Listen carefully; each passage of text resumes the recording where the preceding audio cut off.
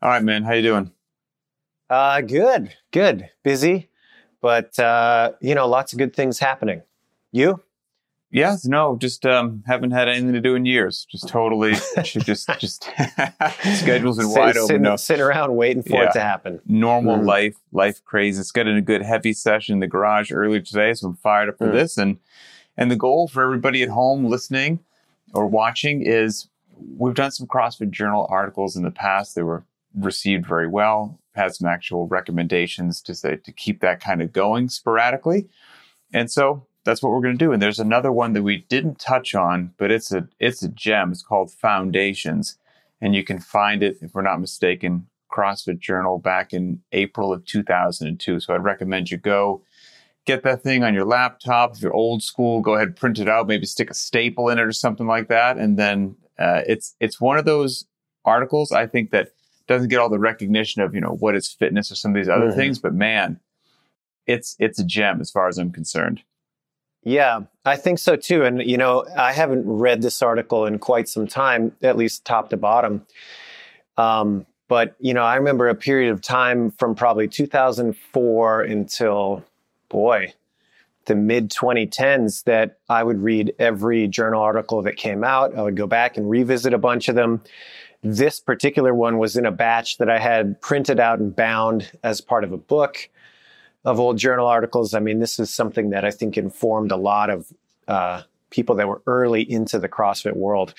And what I thought was really interesting kind of revisiting this after not seeing it in a while was, to me, this kind of represents the unfiltered view of a lot of Greg's early ideas. And I think those of you that are familiar with CrossFit and kind of into that theory, you can see a lot of where his other ideas developed from this article and where they become more concise and more easily identifiable, refined, elegant, all those types of things. So it's kind of cool to see this in its raw form. They say about writing that it's like all writing is editing.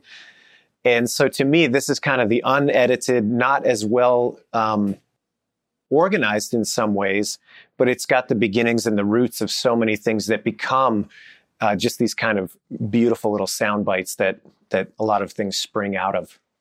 I hadn't read this in so long, and I did print it out, the other day, and I just sat down out back and I read through it and I had a highlighter, just old school version. Yep.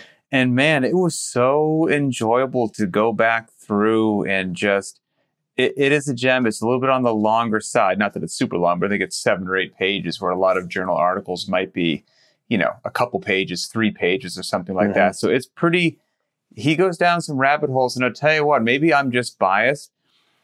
There's so much good stuff in the CrossFit Journal, but I feel like the real treasures are way back. The newer stuff's great, but I think the gems are there. When Greg was, when he was on it, and when he was in his writing, explaining mode, man, he put out some good works. And so, anyway, long introduction, but I recommend everybody check out Foundations, and it's kind of all what CrossFit's about. And we're not going to read the whole 8-page article. That would lose every viewer in the world.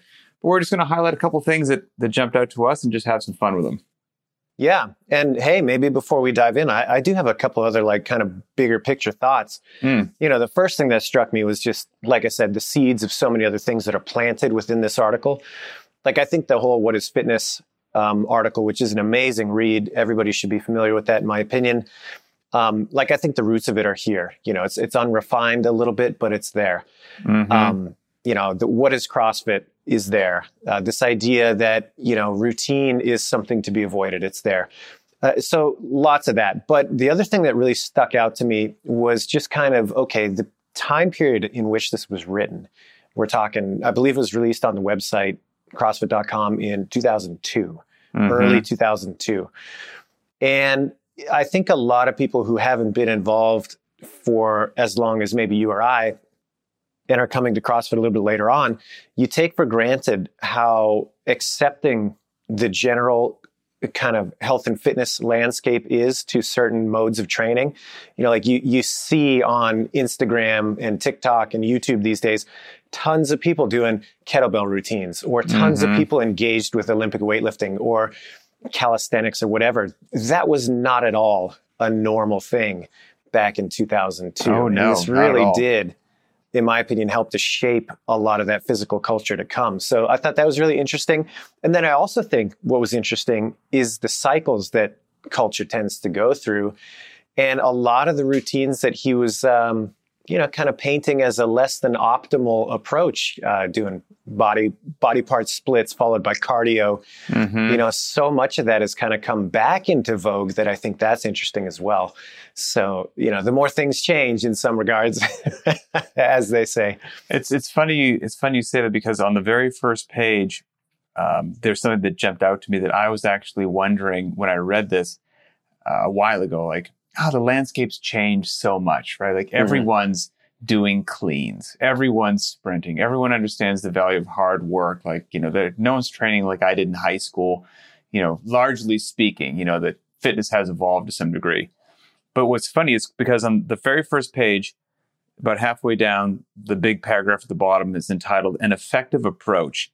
And it basically talks about the old time where, you do your weight training, which is your lateral raises, your curls, your leg extensions, and then 20 to 40 minute stints on the stationary bike for your cardio or whatnot.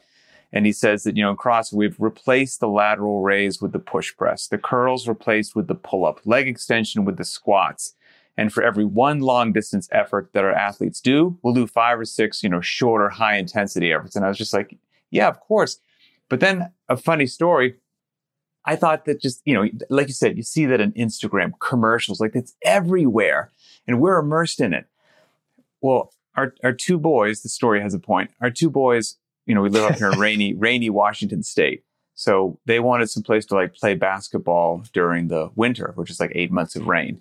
And so there's it's not like a 24-hour fitness, but it's like a health club, like one of the more popular local health clubs in the next town over. And they have a couple indoor basketball courts. So we set up a tour and we were going to go there. And I was like, you know what? This might be pretty good when it's pouring down rain. The boys are shooting hoops. Maybe I'll go into the other room and get in a lift or sprint or whatever.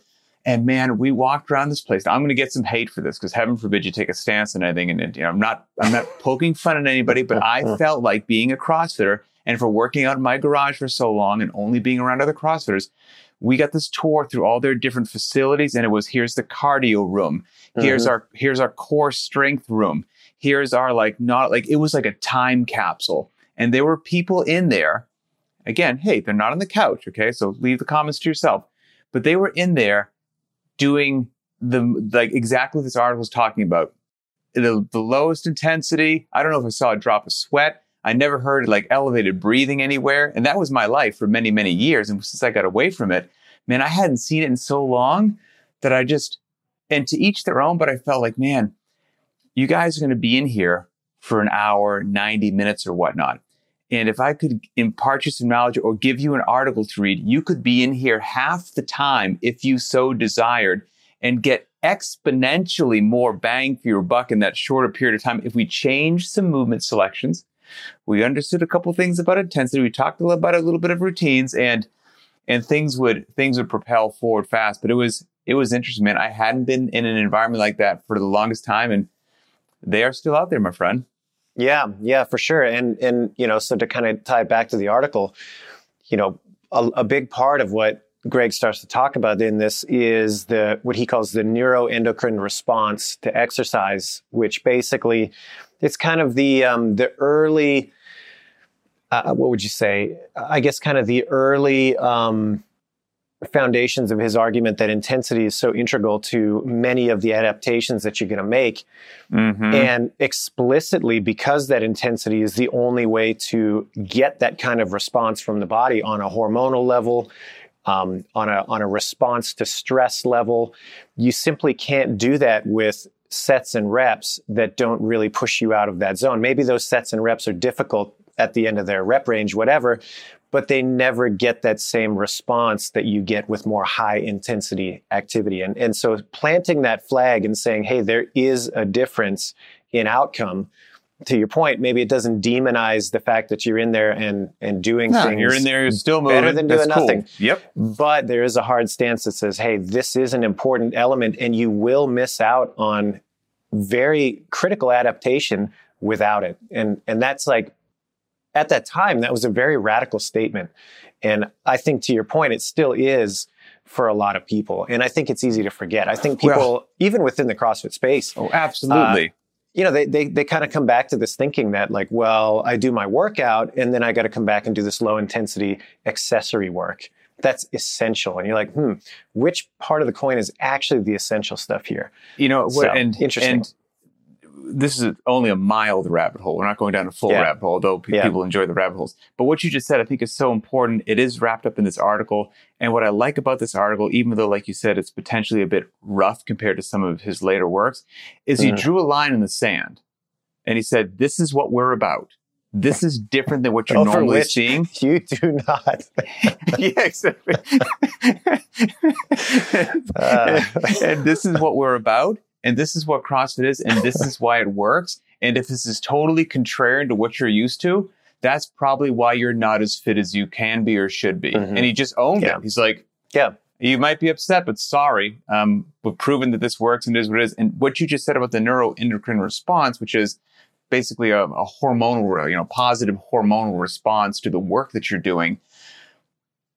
And getting back to maybe what some people even to this day still miss, and we touched upon it on a previous episode, was kind of the difference, and maybe you can help me walk this through, between strength and power, which was a lot of the old workouts that I did back in my just body splits days, and a lot of them that I saw when I walked through the gym there. It was strength training. I'm going to do 3 sets of 10, 4 sets of 10, some hypertrophy work, big sets of rest between that. With a lot of the things that we do in CrossFit, yes, strength is important, but we're going to try to maximally do as much work in a short period of time, whether it's through an explosive lift like the clean or whatnot.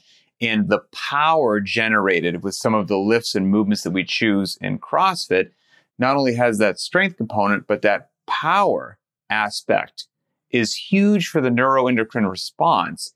And that is largely what was lacking in a lot of those other routines, is it just wasn't a power component there. There was that old classic definition of strength of maximally recruiting as many motor units as possible, but there wasn't doing as much of that in as short a period as time. That was absent from that training. So if you're talking about things that made CrossFit unique then and to this day and how to get bang for your buck, the neuroendocrine response, that leads to power. And if you want power, well, now by its very nature, you've defined some movement selections that are largely not single joint isolation, slow moving, low power moves. That's all kind of wrapped into this article.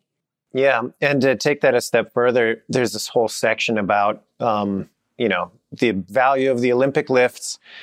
And there's some hinting in there and some really direct language around, there's plenty of people that omit these from a program because they are difficult to learn and because they are time consuming to master. And again, there's another clear line being drawn in the sand here where the argument is actually the inverse. It's like, because these are difficult, because they take time to learn, they are valuable for that reason. And because of that, they offer some benefit that you will be missing if you just choose to say, okay, well, this is something that maybe it's not going to be my sport ever to compete in the snatch and the clean and jerk. Therefore, I don't need to learn this stuff. You're missing out on a ton of motor pattern integration, a ton of explosive development, all sorts of things that are going to carry over to various other athletic endeavors, discarded because it's, quote, difficult to learn. Which I think is, again, it's a really big departure. There's not this reductionist approach to fitness that says, well, muscle A is working in this exercise, therefore any exercise where muscle A is working in an easier way gets the same effect. It's like, no.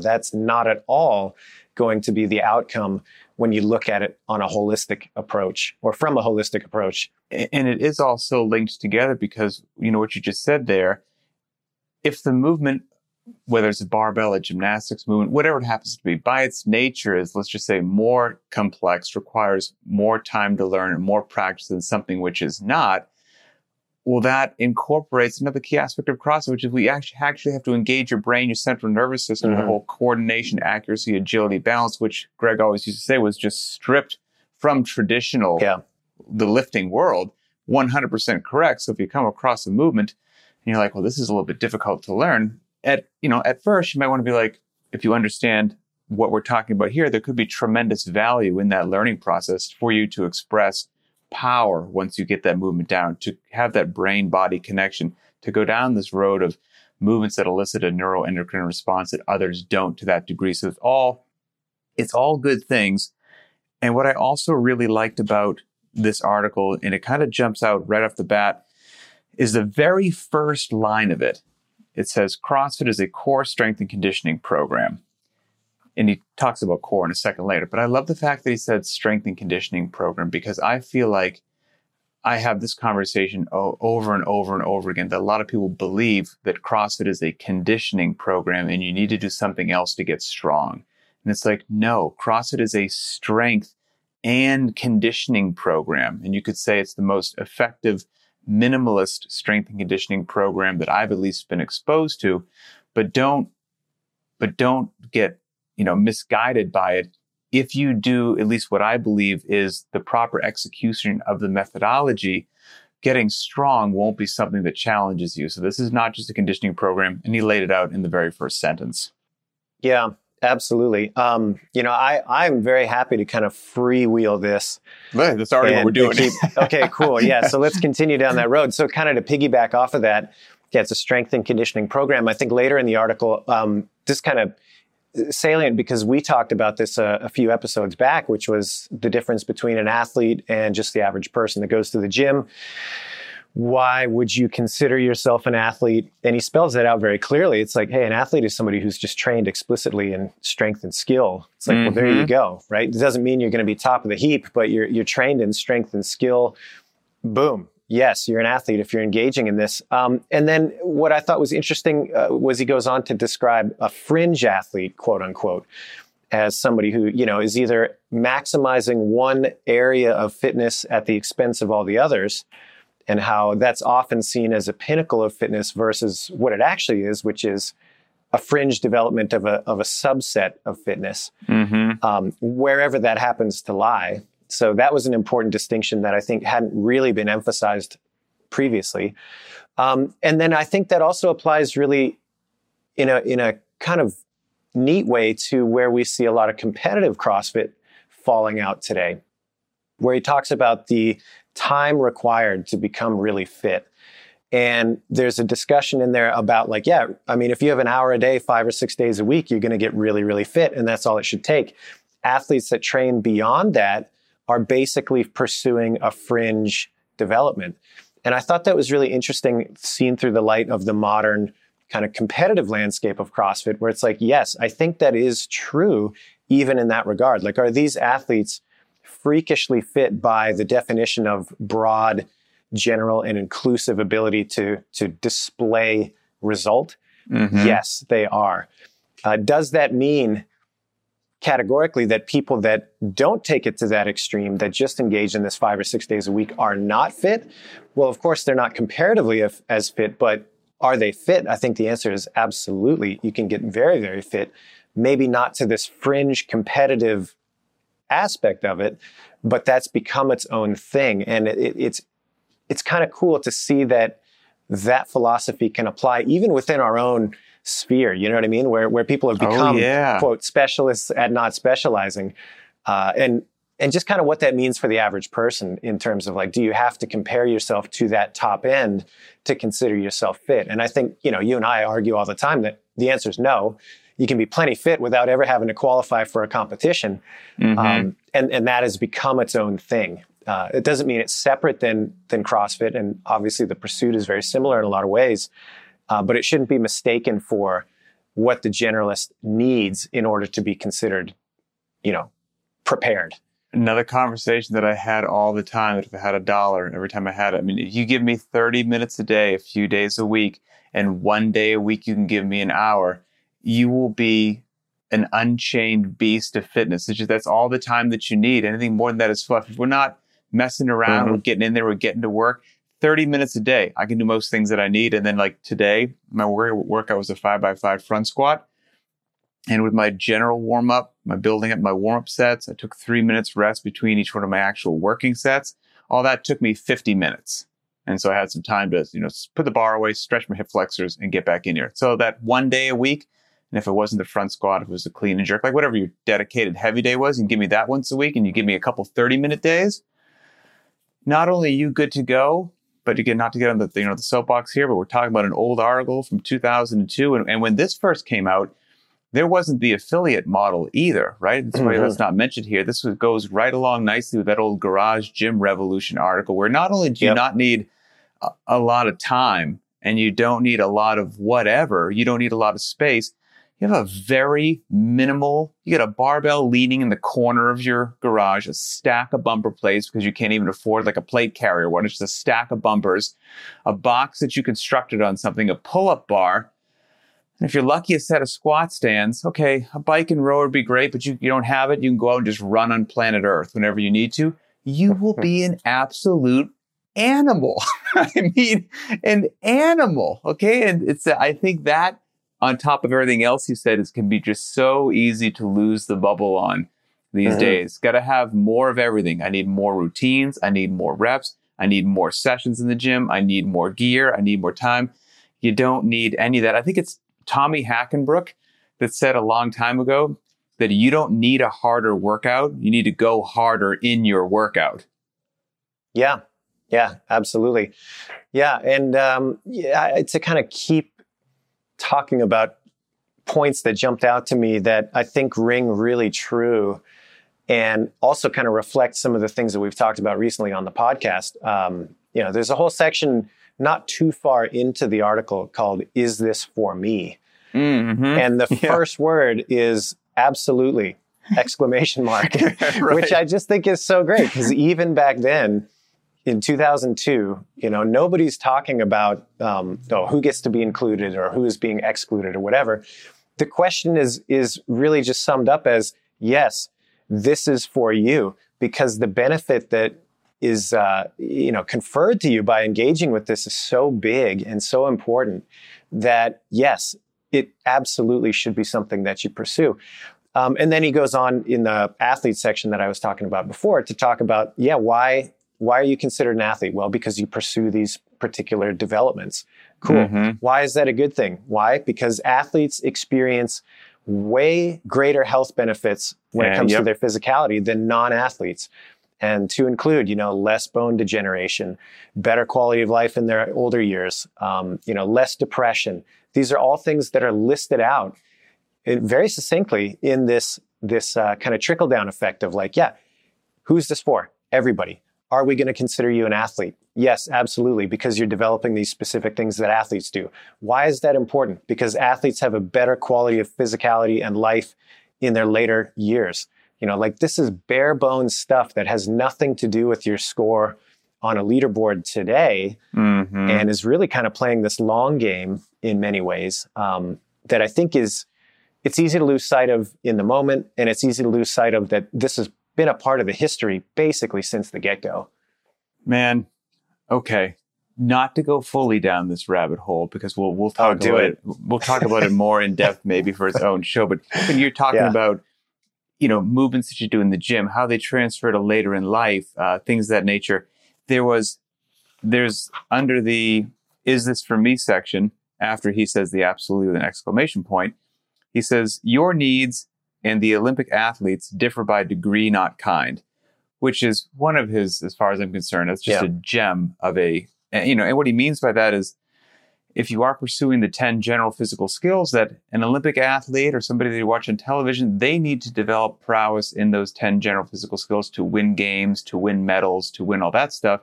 Well, the rest of us need it because life on planet Earth demands all of these 10 general physical skills to one degree or another. And if I'm not training them, I'm doing myself a disservice. I may not need them in this. I don't need to have my clean to the same level as an Olympic lifter, but there's benefit to me cleaning as well. That was his kind of general point, which was kind of groundbreaking as well. Back then, nobody compared people's grandparents to Olympic athletes, as far as I was concerned. And he says basically that, where's the line here? In fact, squatting is essential to maintaining functional independence and improving fitness. So it's both independent and fitness.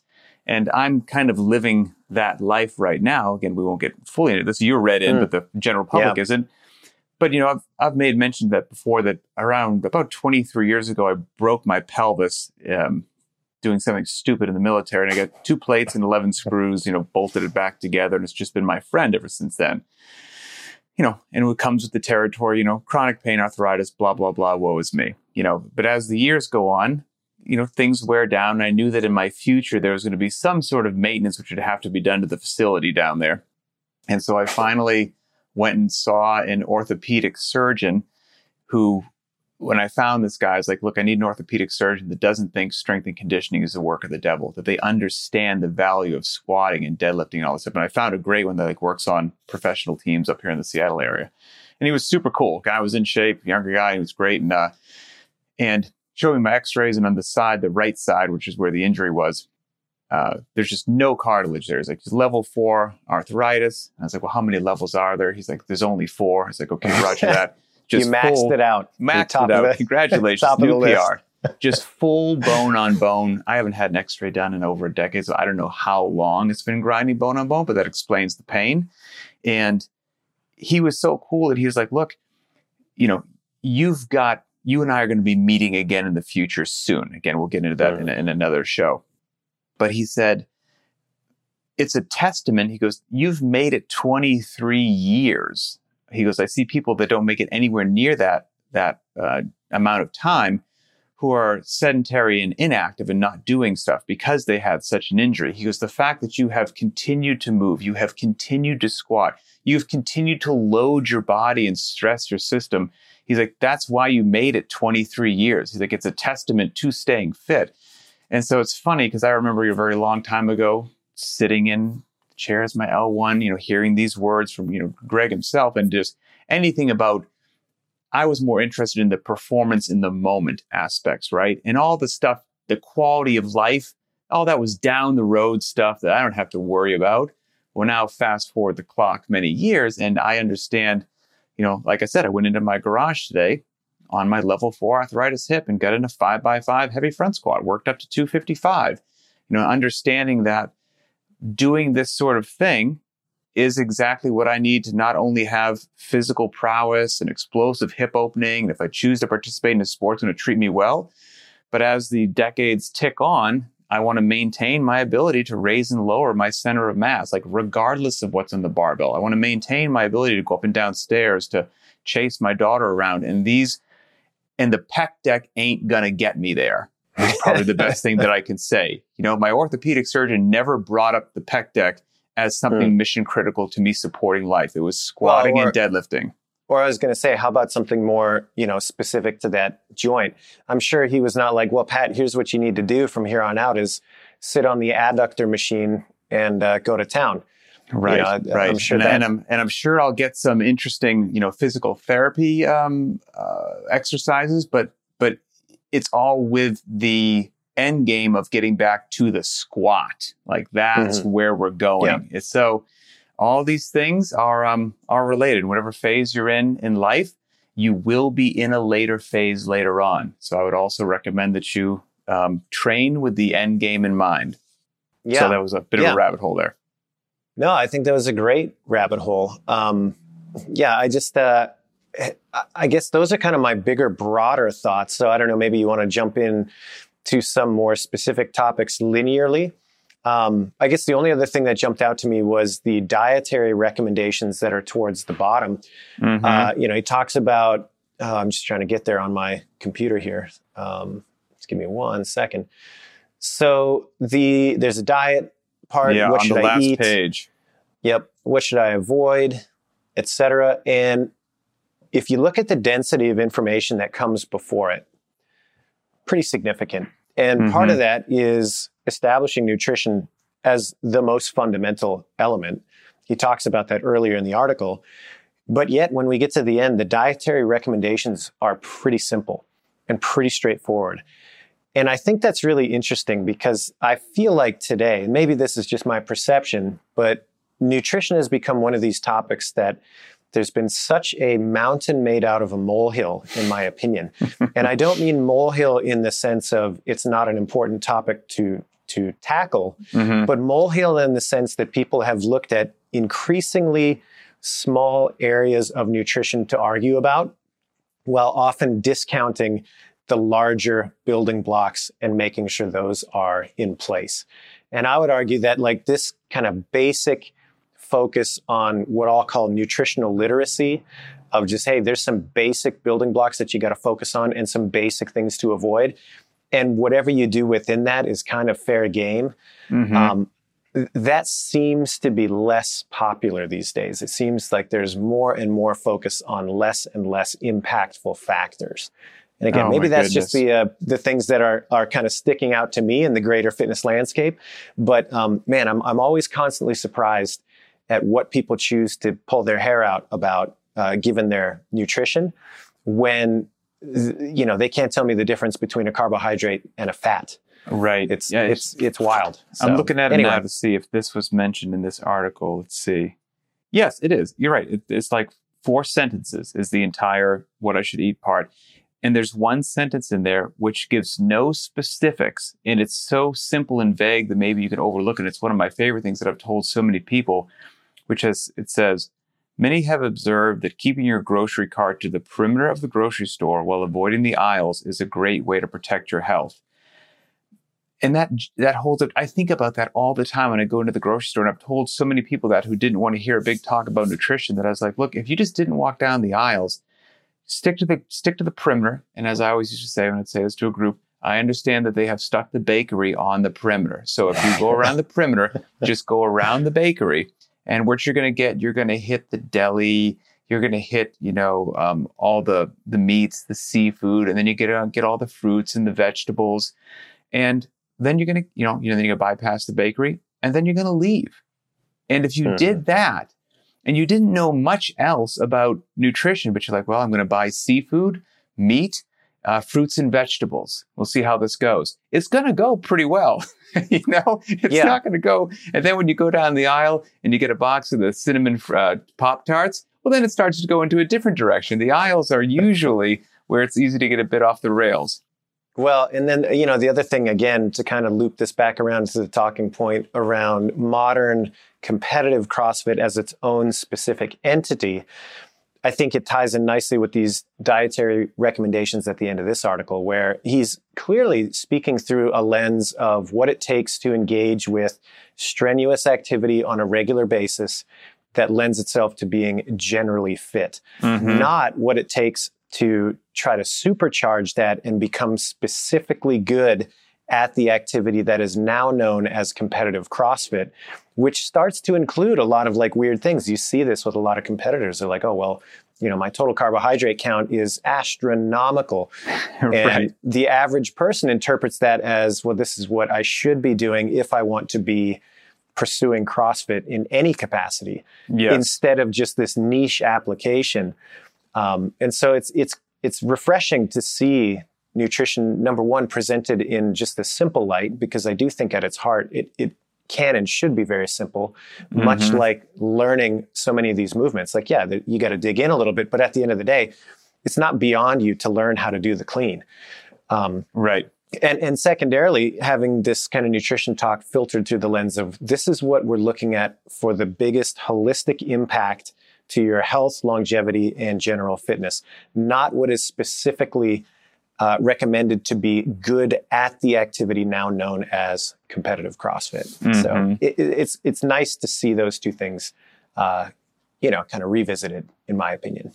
I think hopefully we've whet everybody's appetite enough that they check out the article and kind of, break it out, highlight it for themselves, post some questions and whatnot, because it really is fantastic. And each part of what we do has its own nice little section, talks about aerobics and anaerobic training, gives the Olympic lifts its due, talks about gymnastics, power, what you should eat. It really is, what's functional movements, why are we doing it, what it takes to be an athlete.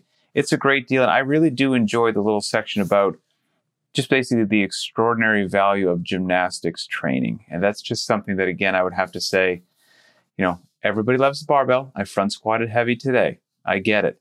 But when you're talking about ways to develop those neurological components like coordination, accuracy, agility, and balance, there's more fruit on that tree with gymnastics and what you can play with that's unbelievable. And we've talked about this before, right?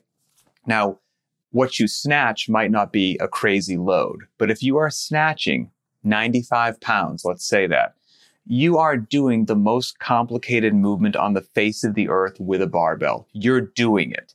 In the world of gymnastics, you are you're a single cell organism that hasn't even explored complexity. Like most of the things that we consider challenging and complicated is what 4-year-olds are doing in gymnastics class. I mean, there's so much more in that bone that if you don't feel like you are being challenged enough, just do a little exploration on Google as to different gymnastics routines, movements, holds, things of that nature. And you can be so strong with the barbell, and then you try to hold like your body in a lever, a front or back lever, and you're like, whoa, I thought I was really strong. What is happening right now? So I would recommend the exploration of gymnastics. It gets credit in the foundation article, and I think all of us would be better served by doing a bit more gymnastics as well. That's my little 2 cents there. Yeah, fair enough. I one thing I tried to pick out was, okay, this is an old article. I think we both agree that it's a little raw as far as its expression of some ideas that became more polished later on. And so I did try to ask myself, like, okay, what types of things did I see that 20 years later seemed to be maybe off base, or, the recommendation wasn't quite where the reality bore out to be. And the one thing I kept coming back to is this idea of sport, and that's something that's at the top of the pyramid for the theoretical development. He talks about it in, let me find the section here. Boy. I just saw it a second ago. Let's see. It's in after we talked about routines. Page number 3. What is the CrossFit method? It's on the page that has Dave Lays holding a barbell over his head, doing like a Turkish get up with the barbell. Yeah. So he talks about, there we go. Okay. I don't see it there. What is the CrossFit method? It's a diet, metabolic conditioning, gymnastics, weightlifting, and then sport. If that's what you're talking about. Sport applies fitness in competitive atmosphere with more randomized movements. Yeah. And then later in the article, there's discussion about, how sport is injected to, challenge people in kind of the random nature of sport. Like you're playing a team sport. You're not going to know the ball is going to be in this place at this time. You can anticipate, sure. But at the end of the day, it's like you have to be able to put it together at that time in that place reactively. And that's a really important thing. So great, that foundation is all really solid, but there's no real, directive on how to actually accomplish that. And I think it's kind of interesting because I think that's where most people, if they're looking at like the purest CrossFit view, where they're going to fall short is like they don't engage in things that would be considered kind of outside of normal training and sport as regularly. And I think it's interesting. Yeah, sure. And I also think that's kind of the least mapped out section here. Like there's discussion about the importance of it, but there's not a lot of directive as far as how to achieve that within this other training that you're about to do. There's very simple recommendations for exercise selection, days of the week you're going to train, time you're going to train. But the sport idea is kind of undeveloped. And interestingly, I think that remains a little bit undeveloped throughout kind of CrossFit lore. Even though a lot of people agree that it's a good idea. It's like that the how of that still seems like it hasn't quite been cracked by a lot of people. Yeah, it's and it occupies the top of the pyramid. Yeah, exactly. So that to me kind of stuck out as a shortcoming, if there was one. It's like, hey, this is a great theory, but of the other things discussed, there's very little information on how to actually apply this and reap the benefit that is, purported to be there. Yeah, so check it out. It's a gem, and it'll serve you well. But I think that's about all I got without boring anybody too much. Yeah, me too. And I think it's a great read. Man, so much meat on the bone. So worth it to just have that as like on the kitchen table, and over the next couple of days, just read a paragraph or two over your morning coffee and just think about that. I think there's lots to ruminate on. Well, hopefully people enjoy this. Post your thoughts and comments down there if you've read the article. What jumped out to you? Points that either we hit on or ones that we missed that really mean a lot to you for a particular reason, or if anyone out there has an article that you think is really worthwhile that we should dive into and you'd like to hear kind of dissected in the show, post that and let us know, because we're always open to new thoughts, ideas, suggestions on this topic or any other topic. And of course, go to variednotrandom.com. Check out all the cycles that we offer, help you get your first strict pull-up, ring muscle up, walk 5 feet on your hands, deadlift 1,000 pounds. I can't guarantee that, but there's deadlift stuff, barbell stuff. So results may vary. Only takes 10 days. It's that whole safety, efficacy, efficiency thing. 99 people die, but the one person that survives gets 1,000-pound pull. So check that out. We get some good stuff. And as always, for Adrian Bosman, I'm Pat Sherwood, and we will see you next time.